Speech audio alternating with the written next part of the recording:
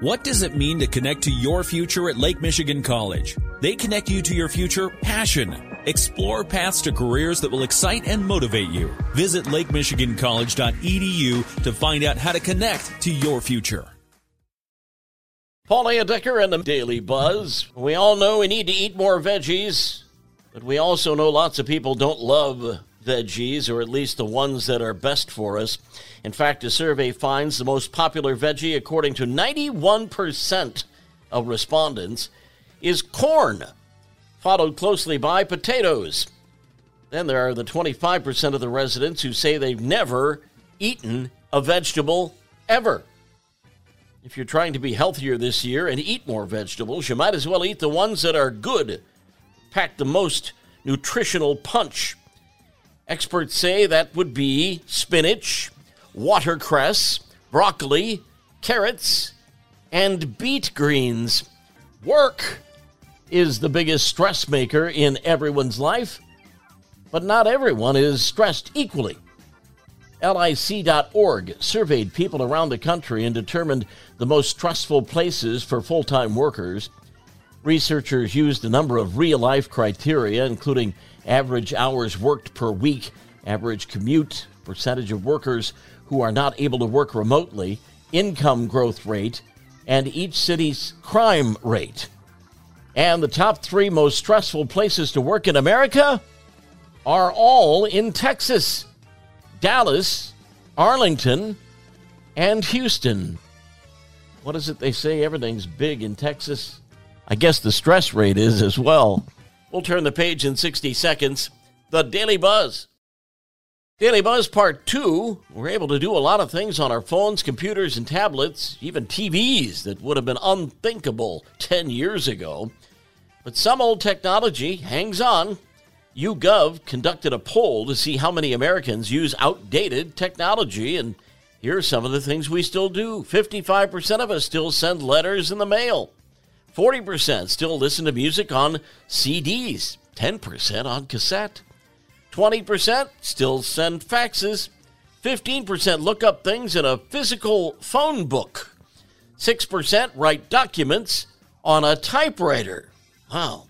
5% still have a pager. And 5% watch a black and white TV. I think I might still have one of those in the basement next to my rotary phone. Just kidding. There are a lot of diet and fitness goals that involve tricking yourself, which is fine, except that you know you're tricking yourself, so it only works as long as you buy into it. Here's the latest example. A new study out of China says that you can lose weight just by cutting your food into tiny pieces and scattering them across the plate. The idea is you cut calories by eating less, and people tend to eat a particular portion size rather than eating until they're full. So instead of taking a smaller portion and thinking you're eating less, you spread the food all over the plate and trick yourself into thinking you're eating more than you really are. In one part of the study, they cut up chocolate bars and plated them in different ways. And they found people thought they were getting more when they were spread out, with spaces in between the pieces. All right. Did you miss it? International Mother Language Day. Did you know or do you care? There are about 430 different languages spoken in the U.S., making America the most linguistically diverse country on the planet. English, the most common, followed by Spanish, spoken by 13% of Americans, Chinese, French, and Vietnamese. There are also 500,000 people in the U.S. who use American Sign Language. Knucklehead News, a 21-year-old Las Vegas man knows what happens in Vegas stays in Vegas. But Trevin Hill was actually in Iowa, where running naked through a hotel while swinging a toilet plunger will land you in jail. Police in Des Moines say Hill was arrested and charged with assault while displaying a dangerous weapon and criminal mischief. He's accused of running butt naked through a Marriott hotel, holding a plunger and pulling fire alarms. They say he approached someone on the 18th floor of the building and chased them with a plunger, shouting, "I'm gonna get you." He's also accused of destroying a sprinkler system on the 22nd floor.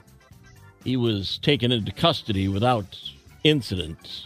Well, in Des Moines, that's called a crime. In Vegas, it's Saturday night. The Daily Buzz. Yesterday's history, tomorrow a mystery, today a gift, and that's why it's called the present. I'm Paul Decker. Let's buzz again tomorrow. Make it a great day.